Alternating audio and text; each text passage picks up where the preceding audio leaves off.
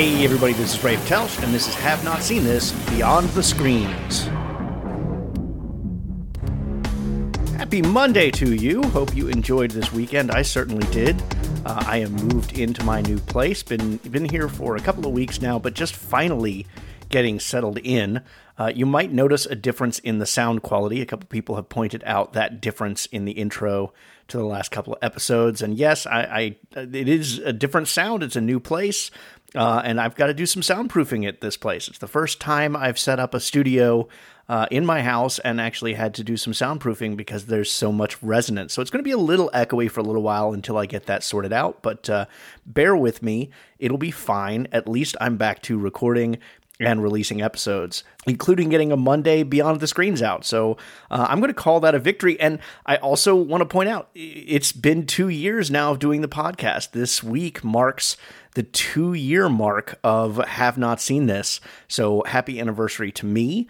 I wish I had more episodes out. There's been a couple of times I've needed a break in there, and so we're not at the episode count that I would like to be. But all in all, I'm pretty happy with the state of the podcast as it is right now. So let's do what we do on these Beyond the Screens episodes. First of all, let's talk about last week's Friday Inquiry, because we talked about Ravenous last week with James Rodriguez. Fantastic movie. The more time that has passed by since I watched it, the more I really enjoy the movie. But as I said in the episode itself, still have some issues with the soundtrack. Score really kind of graded me the wrong way, but overall, I really enjoyed the movie. And used it for just kind of a silly question this week and ended up getting a ton of responses to. So this week's Friday Inquiry was, what is your favorite meal from a movie? Either the food itself or the scene it's a part of. Of course, that's a joke given the cannibalistic nature of the movie. And yet I ended up getting a lot of very solid responses to it. Over on Facebook, where you can find us at Have Not Seen This Podcast, Drew Meyer said the Lost Boys meal from Hook. Similarly, most of the Hogwarts meals from the Harry Potter films. Luke Kunka said anything from any Studio Ghibli film. They had such a specific way of drawing and painting the food that no matter what it was, it looked absolutely delectable. Bonus answer, the meal scene from Alien. And those answers you're going to hear repeated a couple of times, except for the meal scene from Alien. I can't even remember what they were eating in that scene, other than just the scene is so memorable for, the emergence of the chest burster there. Luis Ramirez said the cook, the thief, his wife, and her lover. Maybe not so much a favorite meal scene, but definitely a standout moment when it comes to the meal being revealed at the end. Also, I never abandon a cannoli. Chris Eklund said the dinner scene from Beetlejuice never fails to make me laugh. Of course, that would be the scene, the Deo boat song scene, which I have to agree with. Joe McDonald said Bill Murray's breakfast spread in Groundhog Day. I'm not even a breakfast person. Also, the Breakfast Club lunch scene, such eclectic meals. And I agree with both of those. And then finally, Michael Reed just posted a picture of Jaws chowing down on Quint. That iconic image from the Jaws movie, which is what a great response that is. And it definitely answers the question. Over on Twitter, where we Have Not Seen This, the Kunka said totally the meal from Hook and posted a delicious looking picture of the boys chowing down on meat from that. And then got the response from Elderberry's Gaming of Bangarang, which I can't, that's what you say to that meal, isn't it?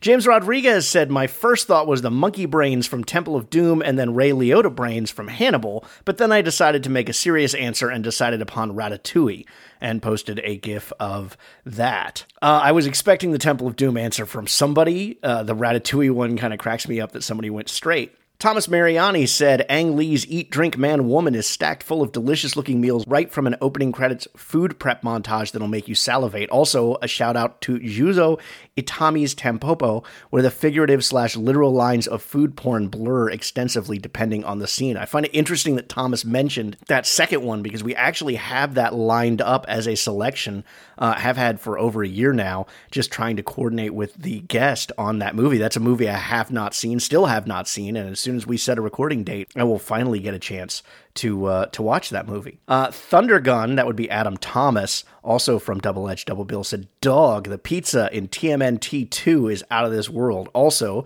the pizza from a Goofy movie." To which I responded with a gif of Buzz Lightyear saying, "You're mocking me, aren't you?" Because that sounded really silly, but he said no. He's absolutely serious about it. If he was mocking, he would have said the dog turd in Pink Flamingos. Chris Talent said, "Oh Lord, like everything that's made in a Studio Ghibli film." Which, I again, the second time it's been said, but I totally agree with that, because the Studio Ghibli films, they make me hungry when I see those movies, especially Spirited Away. Chris went on to specifically point out Ponyo, which I have not seen yet. But yeah, I mean, Studio Ghibli is definitely good with food. Gotta agree with that. So that's our Friday inquiry from last week. Some great responses in there, some great food dishes to think about. It really got me thinking about how food is presented in cinema and how often we see it, and it's an essential part of a scene or a not so essential part of the scene. Not necessarily the cannibalistic nature of Ravenous, but still a fun question for the week. So that's the Friday inquiry. Every Friday I post a question on social media. You can find us on Twitter at Have Not Seen This, on Facebook at Have Not Seen This Podcast, and chime in with your answers to the question inspired by that week's movie. Another thing I wanted to chat about on this week's Beyond the Screens, we finally got a trailer for The Matrix 4. And I'm a huge Matrix fan. We've done an episode on The Matrix. I talked a little bit in that episode about how the Matrix movies were my senior thesis in my undergraduate work in college. I wrote a thesis kind of justifying philosophically the sequels, that they were a philosophical extension of the ideas that are presented in the first movie, especially Baudrillard's postmodern work, but also getting a little bit into the idea of the Übermensch and the Christian overviews of the movie. So I'm a huge Matrix fan, and yet, even though The Matrix 4 has been out there on the radar for a while, I have not been very excited about returning to The Matrix. I feel like they're going to screw it up. And early last week, we got teasers of the trailer. So instead of a teaser trailer, we got short little snippet teasing the upcoming trailer. And I honestly had a very adverse reaction to those, because I felt like they were just repeating imagery that we had already seen in The Matrix. And it made me really worried that The Matrix 4, The Matrix Resurrection, is just going to end up being a rehash of what we've already seen. And I don't want to see that. We already have The Matrix. It doesn't need to be remade. It doesn't need to be rebooted. If they're going to do a fourth chapter, then it needs to be something new, something that adds to what was a very original movie at the time that it came out, assuming you hadn't seen Dark City. That's why The Matrix was such a blockbuster, is it had all these very original, unique ideas that it presented if you hadn't seen Dark City, and really blew me and many, many people away with that. So we finally got the trailer. I sat down, I watched it, and guys, I'm excited for The Matrix Resurrection now. And some of my concerns are still there. It does look like we are repeating some of the imagery, some of the ideas that came from the original Matrix. But at the same time, what the sequels introduced was that this was something that was cyclical in nature. All of this had happened before. And so now seeing how Neo responds to those same events as an older veteran, as I can't tell if he's forgotten he's the one and has to relearn that or what, that could be really interesting. And the idea that it is the Matrix Resurrection is really going to tie into those ideas from Gnosticism and Christianity that they had in the original ideas. So I gotta say, from a philosophical standpoint, I'm really game to see if they continue on with these concepts that they introduced in The Matrix. And just from a blockbuster standpoint, I gotta admit, some of the imagery blew me away. It is, in many ways, a lot of the stuff that we saw in the first movie, but from a different vantage point, from a different experience. And that could play out differently and make this whole cyclical nature of The Matrix and the One and the fragmented code and all of that could make it really interesting. So I'm excited to see how they're going to move the story forward, because I do feel like it is going to be something that moves the story forward. So if you have not seen that trailer, I highly recommend checking it out. It is not a movie that I was excited about a week ago, but yet now I'm suddenly really excited about it. And it helps, I have to admit, it helps that it is one of the premieres that is also coming to HBO Max as well as in theaters, so I can feel comfortable watching this movie as opposed to having to wait for it to come to home video. Because things like Shang-Chi I still have not seen because Disney decided to make them theatrical exclusives. And I think studios are missing the mark. I've talked about this before. I think this is our chance to evolve away from that. There's still a lot of joy of going and sitting in a movie theater, but I'm not at a point, especially with COVID numbers on the rise, I'm just not at a point that I'm willing to do that. I'm not willing to take my son. Both of us are vaccinated, but I'm not willing to do that right now. So I'm excited about The Matrix 4 because it's a movie I can see when it comes out, as opposed to many others that are coming out that I'm missing the chance to see. All right, so I've blathered on enough about that. Excited about The Matrix. Friday Inquiry is funny this week. And so, to a degree, is the movie that we're going to talk about this week. This week's movie is another Kids on Bikes film. Just to give you an update before we get into actually talking about the movie, Drew and I talked when we did our last Kids on Bikes movie, The Goonies. I brought him on for the Beyond the Screens, and we talked about the podcast that we were developing at the time about Kids on Bikes movies and game, the Kids on Bikes role-playing game, and how those movies could be used to inform and inspire our gaming experiences. This is a podcast that is still in the works. We have not abandoned it, even though we had originally expected to have our original episode out in August, and it's now mid-September.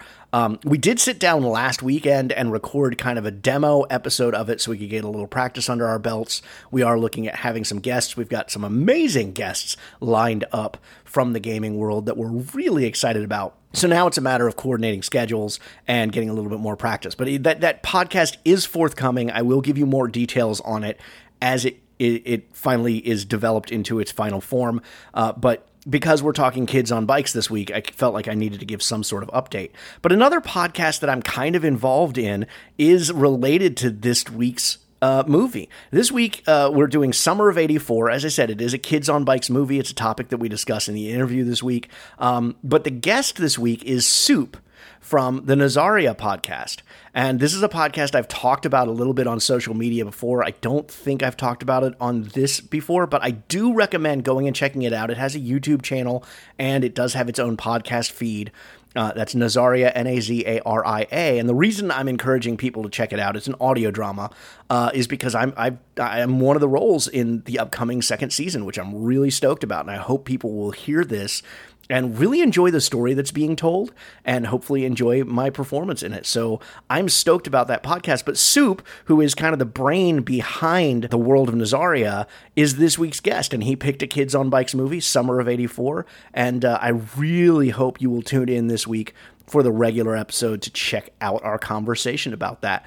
Give you a little bit of more background on Nazaria, as well as a great movie discussion in there as well. So that's going to do it for this Monday Beyond the Screens. We'll be back Thursday with our regular movie discussion about Summer of '84. Would love to hear your thoughts on the Matrix 4 trailer or on any of this stuff that we're talking about. You can always hit me up, social media, Have Not Seen This on Twitter, Have Not Seen This podcast on Facebook. Email me at havenotseenthis@gmail.com. And we will see you on Thursday for our regular episode. Be kind to each other.